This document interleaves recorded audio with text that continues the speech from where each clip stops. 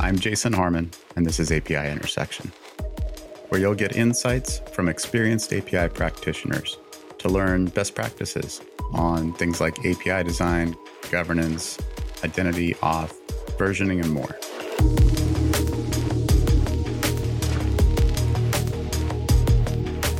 I'm joined today by my co-host, Adam Duvander.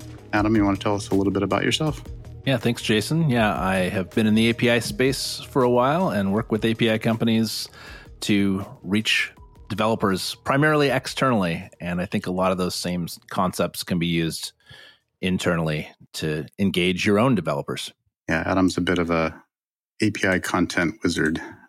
So our guest today is Matthew Reinbold. Matt's kind of been all over the place at a variety of different Fortune 500 companies. Adobe, FedEx, Cricut, kind of worked on various programs there. Currently at Capital One, but we're just kind of looking big picture at some of the things he's done. Obviously, within the scope of the show, we're always looking at this kind of design being at the center of all things, but governance and all the kind of things around that. But Matt, I think most importantly, we wanted to start off asking a question that I hope you get a lot, or that maybe I just, I should know this, but I don't. And that is, where's the remote, right? Right. No, I wanted to know when you write about socio-technological electroblabbergabarism, what is that? And how do you say it? Yeah. Close. Socio-technical electroblabbergabarism. So, yeah, I figure for every decade that you're in the industry, you should be allowed to create a word. And that was, for me, electroblabbergabarism. Socio-technical dates back to World War II and the studies that they did trying to figure out how to make people and technology work better together. And it is something that within Agile and architecture spaces, it's reemerging as a principle and something that we're rediscovering in order to make technology more effective. Electroblabbergabarism is a wholly owned creation of Matthew Reinbold. And it's a fun, made up word. Again, electro kind of ties back to technology. Blabbergab, it's talking about stuff. And then gasm, it's fun. It's exciting. So put all together, you get socio-technical electroblabbergabarism. And the reason I write about these things is long ago in my professional career, I felt that the technology stuff was almost incidental. And I say that as a former developer and architect. It was really the relationships between people and the relationships between systems that made success or failure happen. And at that point, then I started looking more at these higher level, higher order concerns and making up my own words. I love it. I'm often described as the summarizer. So I would summarize that as saying that you take great joy from the kind of cultural aspects of transformation. Oh, absolutely. Absolutely. It's the tricky problem. It's the hard work. But if you can get it to work, you have some phenomenal success. Do you feel like across these different organizations that you've worked with that people were prepared for that? No, it's still something we're trying to figure out. We are really at the stage in the API economy or the API industry where the rubber is starting to meet the road. The C-suite or the executives are starting to understand the importance of APIs in their organizations beyond just architectural output. But we consistently see in surveys and research that a large majority of digital transformations, including API transformations within companies, continue to fail. And so it's trying to then understand the human element of change and how to make that applicable. Anybody who's dealt with APIs probably has heard of Conway's Law. Conway's Law is just one example of the ramifications of technology with people. The old adage of Conway's Law being that if you've got one team and you're building a compiler, you end up with a one-pass compiler. If you have two teams, you have a two-pass compiler, meaning the software tends to reflect the organization.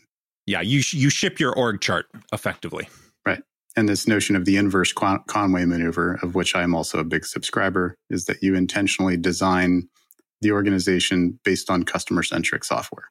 So in other words, you sort of build your architecture in a customer-centric way and let the organization evolve to fit that. Yeah, and there's a host of these things. You can immediately jump to Hiram's Law, which is any observed behavior, whether planned or not, of your API becomes something that at scale somebody depends on. Again, that's a human element. It's a human aspect of the way we work. That again, if somebody's not minding that human side, the technology side will eventually have problems. So interestingly, I always try to zoom things back and forth, and I think my career is reflective of that. That I tend to go from the big sort of PayPal or Expedia group size places down to kind of smaller startups, and I'm always looking for like the concepts that are portable. And some of these big inverse Conway law and Hiram's law, we start talking like that, and it's like a lot of folks would go, "Hey, isn't that just big company stuff? Where like you have a huge organization to change and digital transformation, like I don't need to transform my 50-person company." What would you say, like, you've got to walk in and start from scratch? What are the kind of principled things that you think are portable across virtually all company sizes? I don't know, that's a huge bucket, but well, let's start with probably something that most developers didn't have a class for in their CS studies: empathy. We don't have enough empathy, not just in API design or technology, but the world in general. If you quickly open up your newsfeed reader and scroll through, especially our recent history, you'll see again and again stories where things have gone sideways because there wasn't enough understanding, care, and consideration for a party on the other side of a transaction. So bringing that back to APIs, whether you're in a small company or a large enterprise, whether you're a single developer or a product manager with multiple teams, having empathy for the end user, having empathy for the person on the other side is absolutely vital. Even if this is an internal API, it's never meant to be consumed outside the walls of a company. There will be somebody at the end of the day on the other end of that interaction. If you don't care for that person, if the API remains some automated output and it's somebody else's problem to comprehend and make sense and deal with whatever you're putting out there, you can get away with that for a while. But your ability to scale, your ability to have all the ilities, maintainability, grokability, discoverability will greatly be impinged because, frankly, the work was not done to care. And so empathy, they don't teach it. It's something that I've had to learn the hard way all too many times, but it's something that goes a long way toward making an API better. How I would kind of translate that a little bit is like, especially through this course of more service-oriented or, kind of microservice architecture over the last 10, 20 years, is this process of kind of designing a system. And APIs are sort of the manifestation of that. But empathy is like the key thing to design, right? And is maybe what you're saying, that for kind of, the budding software engineer learning something about design and how we think about creating software and that kind of usability of what you build is actually in many ways more important than the sort of, algorithmic precision or, did it follow the right design pattern or that sort of thing. And in fact, I would argue design patterns are they're an anti-design pattern in many ways of comprehensibility. When you talk about APIs, APIs essentially are an abstraction of complexity. And as software development has gotten more and more complex, what we've seen in organizations, large and small, is the necessity to hide more of that complexity behind an abstraction. Many people have said it. I'll repeat it here. Complexity is neither created nor destroyed. It's just shuffled around. So that act of putting complexity behind an interface is an act of compassion and care and empathy, so that consumer doesn't have to fill their headspace, doesn't have the comprehension overhead of understanding the bits and bobs and the horrible skeletons in the closet behind that particular piece of software. So to move forward, we are going to continue to see more and more APIs within organizations, whether as part of CI/CD cycles or moving to the cloud, or the complexity will keep growing. So it's absolutely essential that we have compassionate designers in place that are able to continue to look at where are things getting too complex? Where is it too much of a head job to comprehend what's going on here? And how can we safely store that complexity behind a well thought out, well designed, well maintained interface so that we can continue to get work done at scale. For a technologist that hasn't had a class on design or on empathy, how do they even begin to know what needs to be abstracted, what needs to be hidden, and what parts to share? It begins with talking with people. Unfortunately, I've been one of those developers who's been like, I have to pick up the phone. I have to go have a meeting. Maybe I'll just put something out there. And if there's a problem, I'll hear about it and then I'll fix it. I've been in that seat, and it is very easy. But oftentimes the path of expedience is not the path of correctness. And so it begins with finding out who's going to use the thing, sitting down with that person and listening to what they say and what they need, because what they say might try and solution the problem before you actually get there. Henry Ford famously said if he asked people what they really wanted, they would have said faster horses. There needs to be some thoughtfulness in how you go about these things. It's not like you're going to go to your integrator and get a bullet point list that you implement carte blanche. But it begins with having those conversations and then setting up the iterative cycles to get that regular feedback. This is something where doing like API design first becomes so powerful, becomes much easier to change something when it's text-based and visible than it is like having coded the thing and going back 6 months later and finding out that you missed something fundamental. So being able to show something, get some feedback, incorporate the feedback, go back, mock it up, try it again. Getting into these virtuous feedback loops is absolutely essential. By the way, I apologize for what might sound like the Nazgul outside my window or perhaps a pack of hungry wolves. It's quite windy here today, so if there's weird howling noises, I'm safe. It's okay. Bringing it down to earth a little bit. And by the way, I think you and I have probably read each other's work over the years and seen each other's bits enough to know that like we probably agree on virtually everything. We're at this level. Zooming it down though to like, I always want to put myself in the shoes of, hey, I'm a more senior developer at a small place, or maybe I'm an architect at a big place. And I know these things are theoretically possible, but I need to justify this. I have to say, hey, I think we can do better with our APIs, whether it's internal or external. But, some of the things you're saying is, well, we'll just sit down and have a conversation. Like, that's not going to be very convincing. No one's going to greenlight that, right? Or, we just have to change everything about the way we think and work. How do you think about, helping kind of put that strategic perspective together for somebody who knows what's possible, but doesn't know how to explain it in business terms? Sure. Well, obviously, if somebody approaches their executive leadership and says, we are going to change everything, alarms will go off, banners will start to unfurl, lights will start to flash. Like, that is a huge red flag for any leader who's probably already dealing with a tremendous amount, guaranteed a certain portion that you have no awareness of. So don't do that. Don't start any initiative by saying we're going to overturn the apple cart. We're going to burn all the ships for now and all time. Starting small and incremental is absolutely the way to go. Going in anywhere and proposing new behavior, new change is a skill. The good news is that it's a skill that can be taught. So in addition to starting small and incremental, you also need to be aware of the system that you are acting upon. How do decisions get made? How does power flow? Both how that's stated formally and how it actually happens.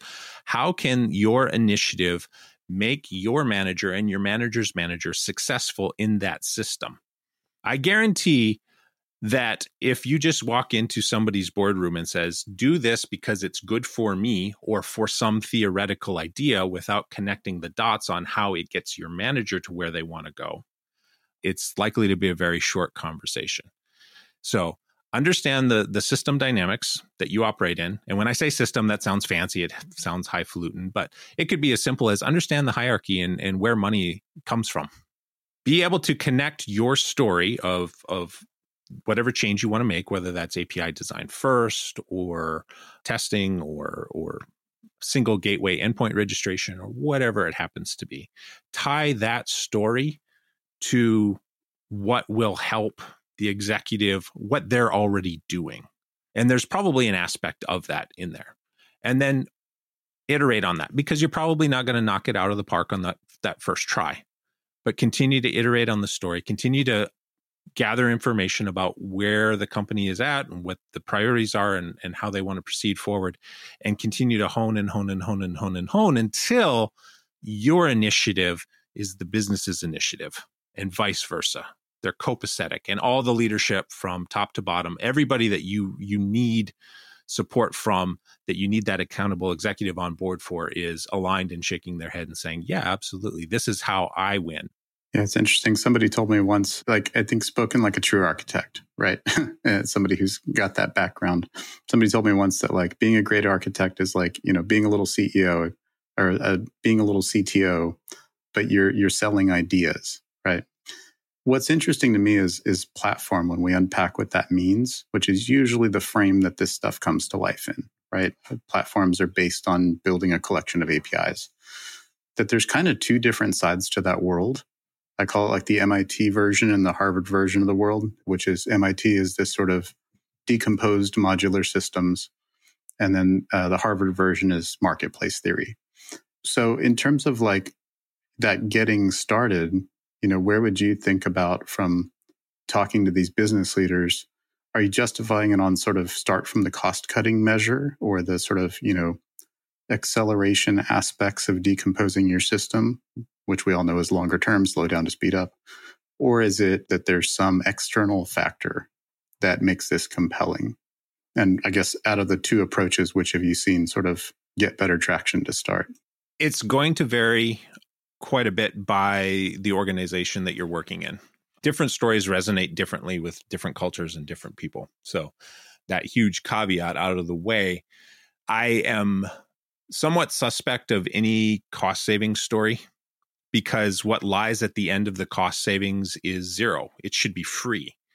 And while it's something that can show immediate benefits and is easily quantifiable, you can get yourself caught into a nasty negative feedback loop where it's just expected that at the end of it, all the cost centers should go away because they're negatively impacting the bottom line.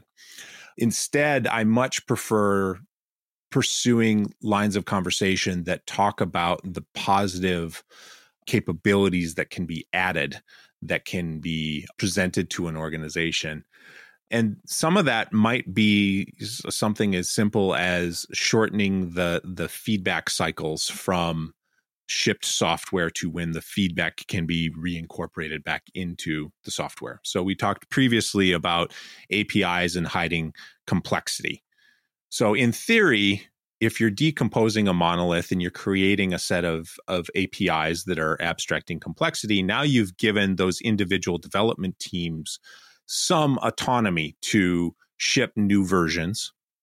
We can talk about versioning later, but shipping new versions and having speed and having the ability to take some control over their development pipelines and producing things. And in the process, being able to put something new out into the world for a new set of consumers, whether that's a product or experience, getting that feedback and then using that feedback to subsequently tailor the next version. That is quantifiable, that's demonstratable, and that can also be raised up to the C-suite to demonstrate this is what our API platform is able to deliver. It's this more agile, depending on how you use agile in your organization, but it's this more flexible and resilient type of approach to meeting marketplace demands. And the reason we can do this is because we've taken this monolith where we all had to march lockstep forward, and we've broken it into this platform. But again, huge caveat, depends on your organization. Yeah, I feel like a big component of it is, and the difficulty for a lot of folks in typically engineering, where these things can often be born, is understanding enough about how your business works to know how to justify what makes sense to do first, right? So like, what is actually hurting in kind of the execution of the business that this modular approach, this kind of, decentralization of things and or the externalization, depending on which way you go, which one actually helps the business and how to justify that. I guess I'm just always empathetic to the plight of folks who know it's good, but struggle to articulate how. I was trying to kind of think about how to help them explain that. And maybe going through like an example of how, you said that's quantifiable. Like how specifically would an individual in a company who's wanting to demonstrate this, how would they quantify it? Maybe even initially to be able to bring and say, look, we've been working on this and we have increased it by this much. How would they track that? Well, take, for example, again, hypothetical, just throwing stuff out here. Take, for example, something that returns transactional information. So in order to enable a third party, you've probably got things like your authentication API, which may be a different development team than that team that owns the transactions data, which may be different than the team that does things like your security and your oversight, just making sure, like for the California Consumer Privacy Act or CCPA, that there isn't sensitive data that's going out, or maybe that team is responsible for tokenizing data. So in this simple example where we're just retrieving transactions that have happened, we've already got 3 development teams doing vastly different things. So we can measure when each one of those teams gets something into production, and then that version of the API subsequently starts getting consumed. Now, we get that third party onboarded, we have a little party, and then subsequently 3 months later, that third party says, well, this is great and everything, but we'd like to increase the paging limit on the number of transactions because we have a model that maybe better is done as more of a batch. So we want 100 records on our pagination instead of the 25 that you currently have designed for. Okay, well, that authentication and login team is not impacted by that. And that tokenization team, they might see a bit more volume because there's more records going out per request, but they're not changing anything.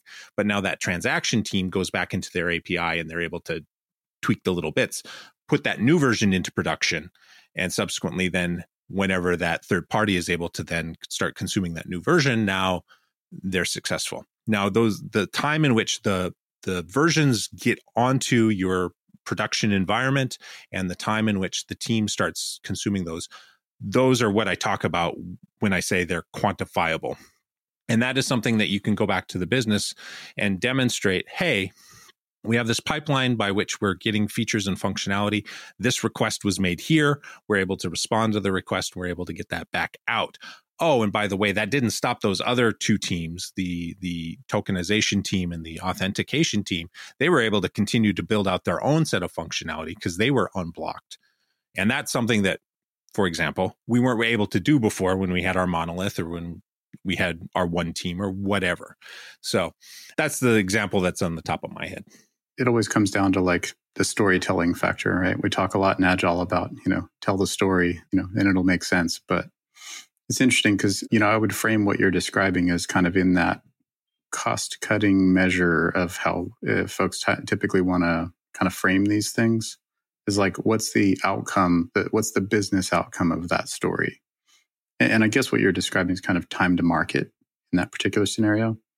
But like, what are the other factors besides, potential sort of not missing opportunity cost kind of thing, time to market stuff? Are there other sort of innovation or, those other kinds of opportunities that factor into that storytelling that gets latched onto? Certainly. So when you talk about innovation, being able to, for example, take your legacy data center storage, if you have an API that allows for documents to be uploaded, and being able to swap that out for something cloud-based because your abstraction can continue to operate, but meanwhile you're doing something better in the background. And again, that's a cost-saving story because you're going to the cloud, but maybe there's some innovative bits because you're able to now subsequently, because you have centralized storage, you can run different automation or scanning or something like that over the cloud-based things. As far as other stories for how to move the needle when it comes to API rollouts, again, it goes back to what are you trying to accomplish? Are you a developer? Are you a product manager? Are you a architect? What are you trying to accomplish within your organization, and at what scale are you trying to do it? Yeah, again, good architect answer. Depends.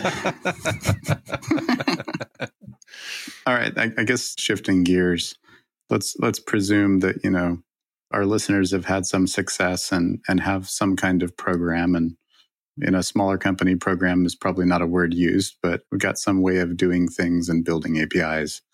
And we presume that in most cases, this is framed around whether it's called microservice or not, that there's multiple teams building different functionality and different APIs that we want to come together and feel like one thing. And dare I use the G word, governance becomes a thing, right? What do you think are like the fundamental building blocks to getting that ball rolling? And I know you're going to give me a depends answer, but I'd love your what has tended to work out the most? So how do you start a governance program? The first step is identifying what pain or problem you're trying to solve. Even in your question, you talked about microservices. And I would be willing to bet that if you talk to 4 people in your organization and ask them what microservices are, you'll get 6 answers. It's ambiguous, and people probably have some definition in their head, but nobody's taken the time to go ahead and make it explicit.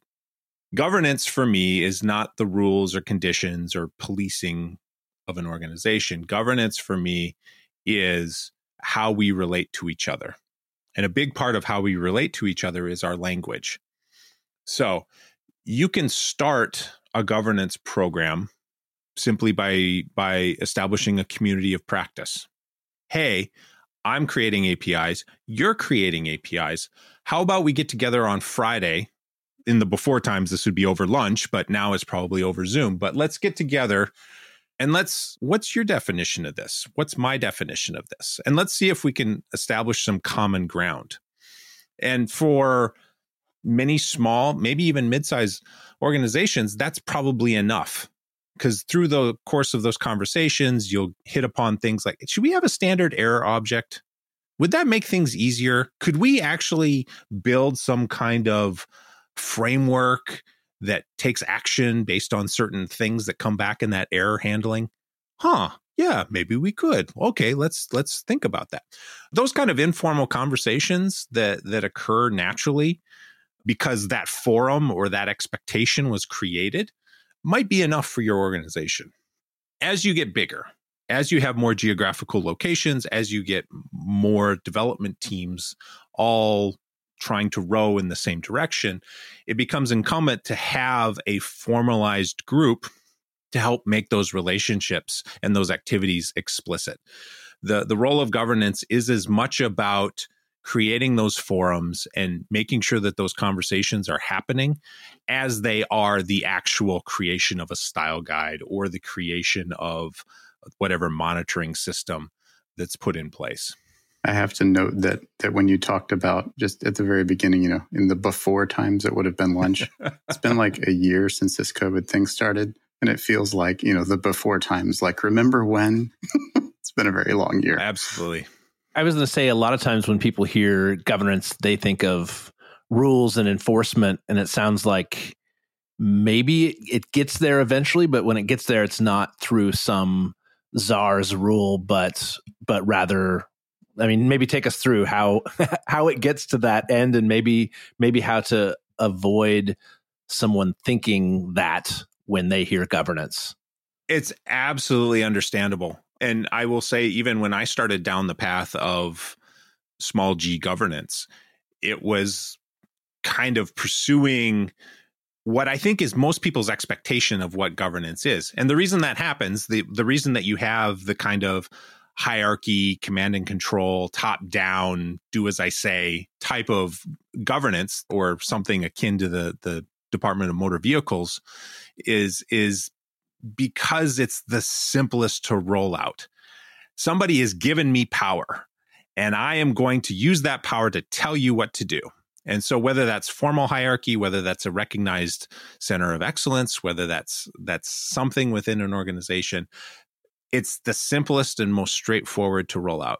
Jason, you look like you wanted to jump in there. No, just squirming. Sorry. Well, it's an uncomfortable conversation. Squirming is understandable. Yeah, every time I say governance, people squirm. It's just instinctive. Well, and it's also the thing that we hate about ivory tower architects. You know, they sit in the clouds and they come up with some new thing and it's handed down from on high and people are just expected to follow lockstep like lemmings. We have had so much happen in the software development culture in the last 2 decades that has been all about empowerment, all about independence, that to continue to have these kind of governance structures, you can understand where the friction then comes from. These are people that enter your org with an identity of being a highly paid, highly sought after professional. And then all of a sudden they're confronted with a group that tells them, no, we know better. So these were some of the things that I was wrestling with as I started trying to do governance and trying to deal with APIs at scale and meeting some of that resistance. That put me down a path of, okay, obviously we need some mechanism to make sure that we're creating consistent and cohesive behaviors. But simply telling people, do this, don't do that, or I'm going to get out the executive hammer on you, that wasn't meeting the bar. And so then that's when I started down the path of more collaborative examples from across the industry. Things like communities of practice, things like the virtuous feedback loops, things like engaging stakeholders and co-ownership of standards documents, things like coaching and training before banning and shaming. But you did mention in there that, this notion that at some scale, you've got to have a team who's kind of in charge of getting these things defined. And so, that sometimes the notion of we're going to define standards is in itself an anathema to this kind of shift toward decentralizing and making things community oriented. So I guess one, sort of backing up, what kinds of things you would expect a team to define and how do they sort of help, get that rolled out in a way that sticks? Yeah, tying back to what we were talking about earlier, it's imperative, absolutely vital to start small. If you say that, okay, it's time for standards, we're going to write all the standards for all the groups for all time, it's going to fail. It's going to fail because your governance needs to be as adaptable and evolvable as your organization. So there is no chiseling into stone. There is no solving everything for everyone because that is a constantly moving target. If you are entering governance with the idea that you'll be done, that's the wrong way to think about it. You're only done when there's no more organization.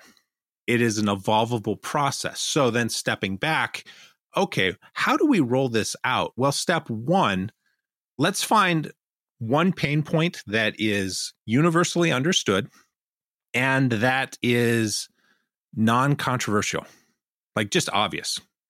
And then let's figure out who are the people that need to be in the room, who are the people that care, who are the people that are going to show up.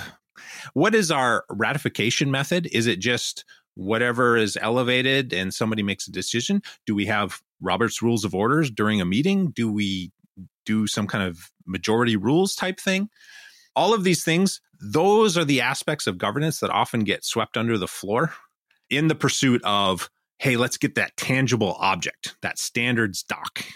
But once you get that process and the stakeholders and the understanding of how this thing is going to happen, maybe you're capturing things in an architectural decision record, which is great. Do that one small slice.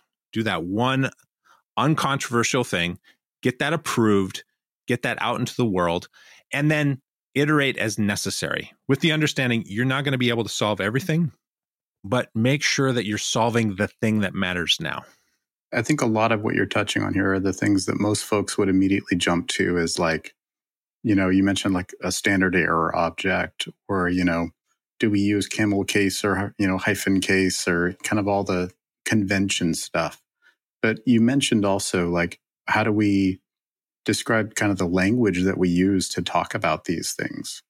which I find, especially in larger places, it's like, that's the XPYNFD. And it's like customers have no idea what that thing means. And that kind of leakage to the world is what makes things horrible to use. Yeah. So have you kind of ever gone about describing these kinds of grammars or vocabularies as a standardized thing?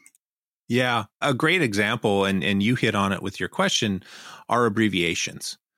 And abbreviations, especially within a large organization, can be insidious. They lead to the reliance on subject matter experts. Like, I'm looking at this API, it's been documented, but I still don't know what it does because it's got all of these internal references to a system.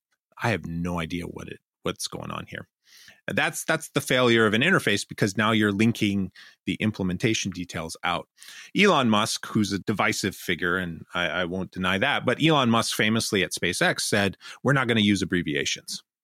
Well, that's great, but when you work in something like the financial industry, something like FICO score is a well understood thing in the industry, but if you had to spell out FICO in field names, it would be huge. So there is some common sense or some pragmatism that has to be applied. One of the things that we adopted is we said, okay, well, no internal jargon, no internal abbreviations, but if you can Google the thing and it's in the top of the fold, then it's fine. That's a well-known industry thing. And, even though you may not understand or have heard of that thing because you've never worked in the financial industry before, the rest of the world accepts it as a thing. You wouldn't ask a team to spell out AM or PM when talking about time. Like, well-known, well understood, let them be, let it through. So, coming up with pragmatic approaches to that stuff, it takes a while, but you can do that. I love the above the Google fold thing. So does either of you know what AM or PM stand for? Anti-meridian. Nice. I always forget that. And then P meridian. I want to know what the X in SpaceX stands for. Sure, it connects to some other teaser game of Muscovian acronyms. There's all kinds of fun theories about the progression of Tesla models, Yeah, the S, the E, the X, and the Y. Yep. Yeah, exactly. You said it, not me. So I'm curious, you touched on sort of these terms and how they don't mean anything externally. And one of your examples earlier was a third party asking for more transactions. I'm curious how you see sort of internal API usage versus this sort of partner to partner relationship, and how that changes all of this that we've discussed, if it does. Changes in what way? The ways that you would approach in the security, in the management, in the design, in the all of the above. Sure, in all of the above, yeah. And maybe think through someone who is currently entirely internal, and they want to make a case for that external usage. How would they go about doing that, and how would they work within the systems they have? One of the common theoretical ideals that I have heard at more than one of the places that I've worked is that you should design any API so that it could be externalized with a snap. So every single API created requires the level of expertise and effort that a public-facing API might. And while that's a nice ideal, in practice, what I've seen is it's a lot of resources for not a lot of gain. When we look at our internal API ecosystem, which now is about 4,000 APIs at the enterprise where I work at, a vast majority of those are point-to-point connections. It's a stereotypical long tail type of graph where, yes, they're providing value and they're getting work done, but they're never, ever going to be that platinum level, gold-plated thing on the marquee. So it's important for us to have various levels or allowances for different types of effort. If this is something that is used or consumed only within a product team, well, We happen to call those microservices. And we understand that perhaps that doesn't need the level of rigor around communication and documentation and all of those things, because that team is working shoulder to shoulder with each other, and that knowledge transfer is very easy. However, once we start having things cross boundaries of a certain size or a certain level of difficulty, whether that's across line of businesses or across geographical regions, now we have more of a desire to place more rigor into the design and the articulation of the intent, because you don't have that other person readily available. You can't just call them in, and have a quick aside and figure things out. When you talk about partners are the biggest extreme of that. These are people in an entirely different organization. And in order to support them and have them be successful, you have to capture a higher degree of intent, gotchas, examples, documentation, service level agreements. All of that needs to be provided for them so that they aren't picking up the phone and interrupting your continued development lifecycle for them to be successful. It's interesting on trying to draw that line of when you should and shouldn't apply that full acumen of externalization thinking. And I've had the same experience as you. It's like, it's a great ideal. And I recommend it to everybody. It's like, build like you could externalize at any time. But in trying to find a line in there, I think in some ways is this a word that customers would use, that we would use to describe what this thing does, right? So and having worked in kind of financial stuff myself, digging into the belly of like risk management stuff, probably something that your average kind of typical customer or partner isn't maybe directly exposed to. And if they are, they don't really need to know the details of it. It just gives them a yes or a no kind of thing, right? Those kinds of things you might not care as much about, or maybe some compliance oriented thing. But when it's time to go, say, process a payment in a financial context, those things need to be like super comprehensible, because that's like the first word on the tip of the customer's tongue, right?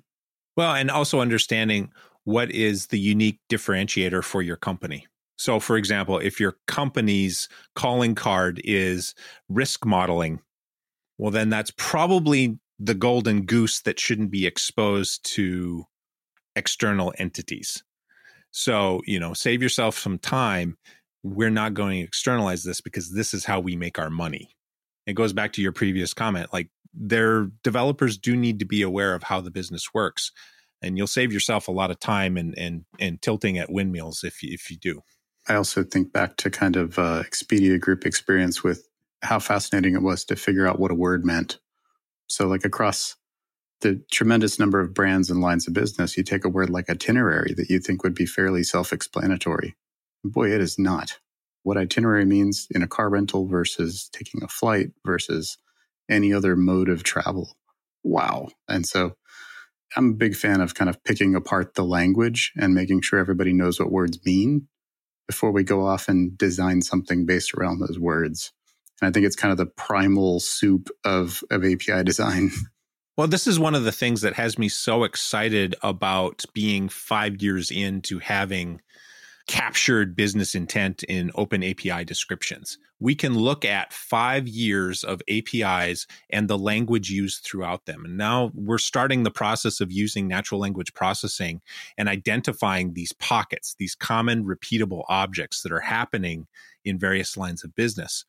We aren't there yet, but in my head, the vision is we get to the point where we are able to create consistent language usage, drive terminology consistency through the use of prompts in our tooling. So I start seeing somebody start typing that they're in the financial services group and they're going to do something with accounts.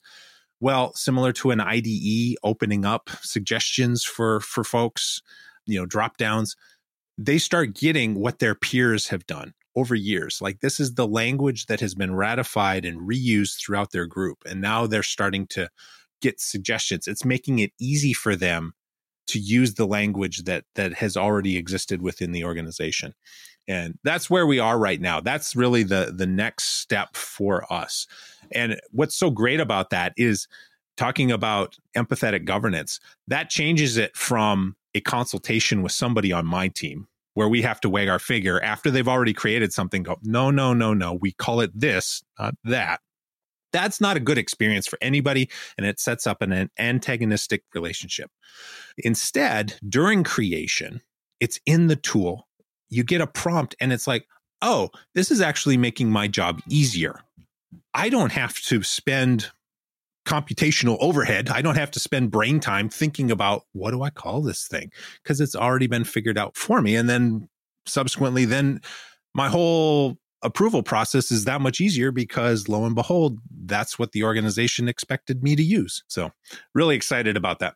Yeah. And I think it's also empathetic to folks like yourself and jobs I've done before of being that reviewer who has to remember the whole lexicon and watch out for, wait, was that an address field? Did that use the globalization approved address model?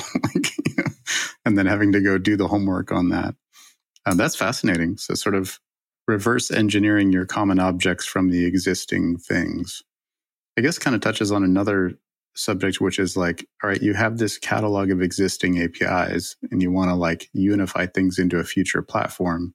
Do we just kind of skin another layer of archaeology on top of that and define new APIs that abstract away the old ugliness?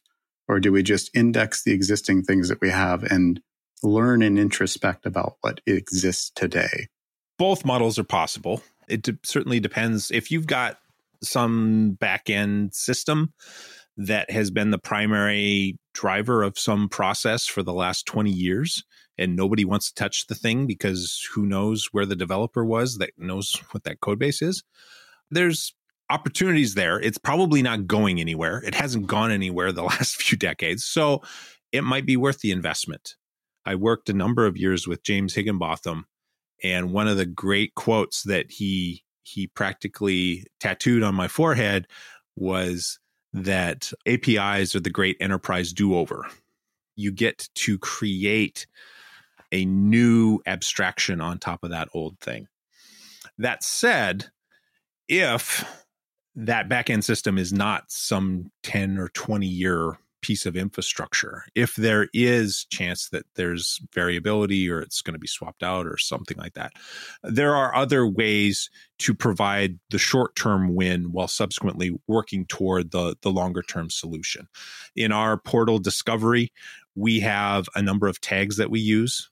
We have a number of template disclaimers so that as I'm going through and I'm searching for an API to use, I get more information about the state of this. I get communication that clearly tells me that maybe this is a bit weird and doesn't do things the way we'd normally do it. Here be dragons, but you can use it. And here's the roadmap. Here's the path for deprecation. So as a consumer, I have all the information before I go down that road.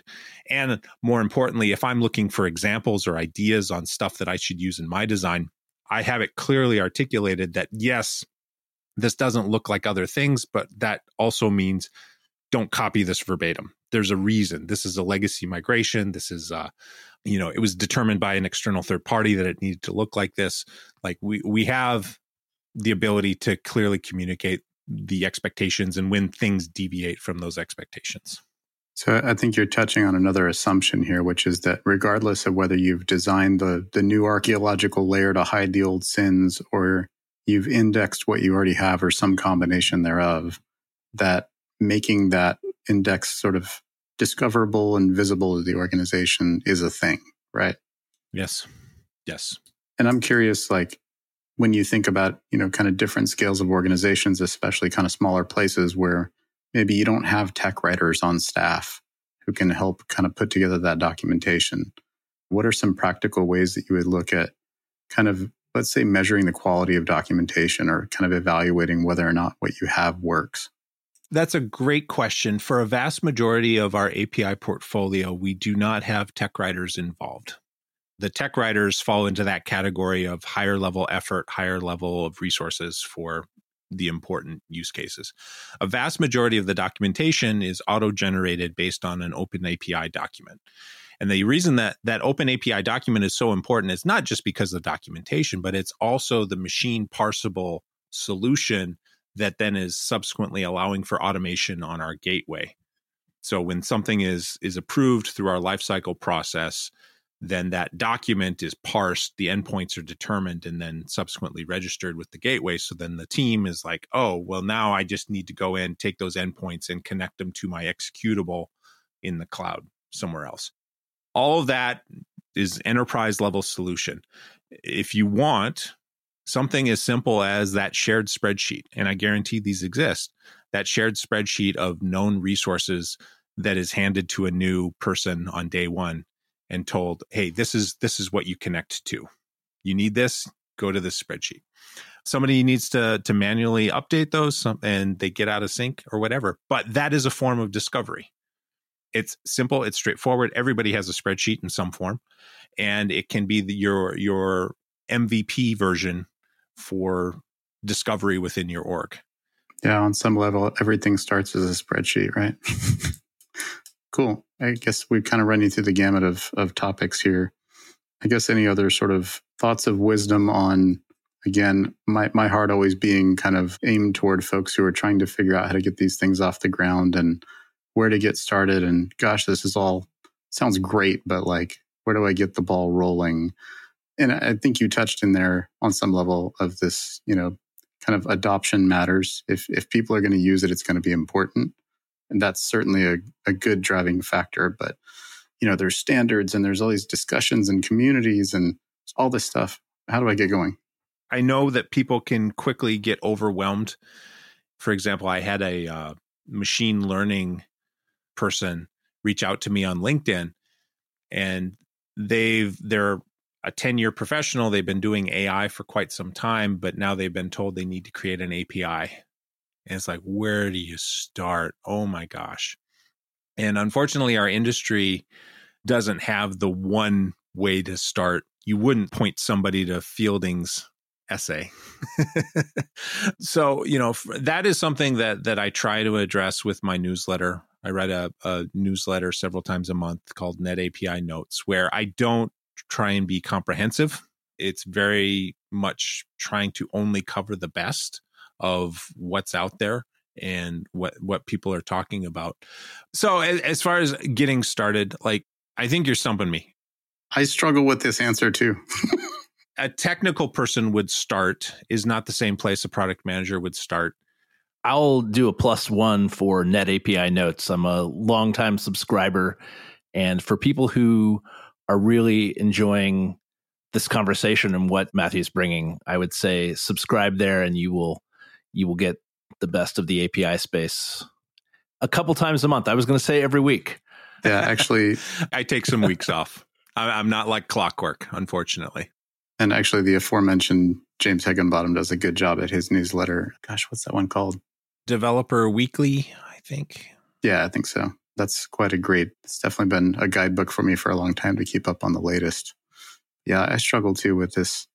It's like, what book do I start reading that will teach me all the things? It's like, I guess what I would suggest is, and I think this is where you and I have a common approach, is start with the discussion about what parts matter to the customer. What are the words that they hold dear? And that will lead you down the path of, what's really important to think about making kind of clean enough to externalize some point in the future versus getting into first, what are all the mechanical kind of conventions that need to be there? There's so many ways now to kind of check for that stuff to see if it's clean and decent enough. But it's, to your point, if it's full of acronyms, if it's full of meaningless concepts to the customer, it didn't matter how good your conventions were. Yeah, I struggle with this conversation because in my head, I immediately went to somebody struggling to decide whether they wanted a more conventional REST-ish interface or if they wanted gRPC or GraphQL. And in those conversations, people in the API space will talk themselves until they're blue in the face because it's detailed and it's nuanced and we love that. But that's tremendously hard for somebody starting out. So, is there a flow chart for your needs versus these different approaches? And what are the pros and cons and what corners are you painting yourself into? Because as Joshua Block from Google famously said, APIs are forever. Like you can version them, you can increment them, but effectively, once you have that first client integrating with you, you have loose coupling. Maybe not coupling, but you have loose coupling. And so that will impede your ability to change. Swapping out a GraphQL for a REST API is not a choice that can happen later. So how do you get started on that in something that's grokkable for a newbie? That's a great question. I need to think about that. Yeah, I think in many cases it comes back to the same thing, because I've been in the midst of those battles as well, of, a year-long debate over what format should we use. And it's like, pizza and beer can solve a lot of problems in software engineering. And that is to say, invite a group of people you think would want to use these and ask them what they want, and just lure them with pizza and beer. And maybe that'll get you something that you can go POC and then ask them to try it and see which one they like, and go with the customer's needs versus your, sort of academic thoughts on the matter, which in the process will teach you what really matters to them probably isn't the form factor of the API, but more the content of terminology used in it and the relationships of kind of concepts to each other. That's a great point. And it reminds me of a story from one of my first successful API deployments. We were wrestling with whether we do a SOAP or a REST-based API, and it was going to be consumed by a third party.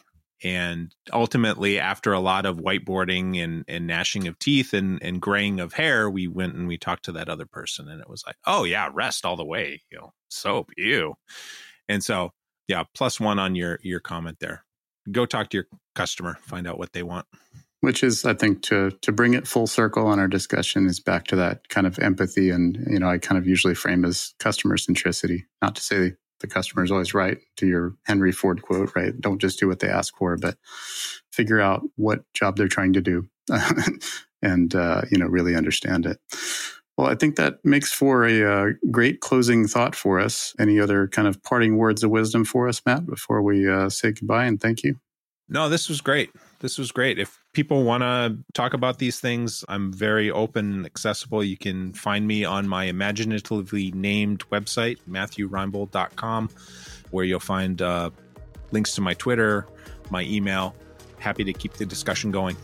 Yeah, absolutely. And I would certainly encourage the listeners, if you have more questions about these kinds of things, stuff you felt we didn't cover, in whatever platform you're listening on, there should be a link to allow you to go ask questions, and we'll have follow-up kind of bonus Q&A sessions.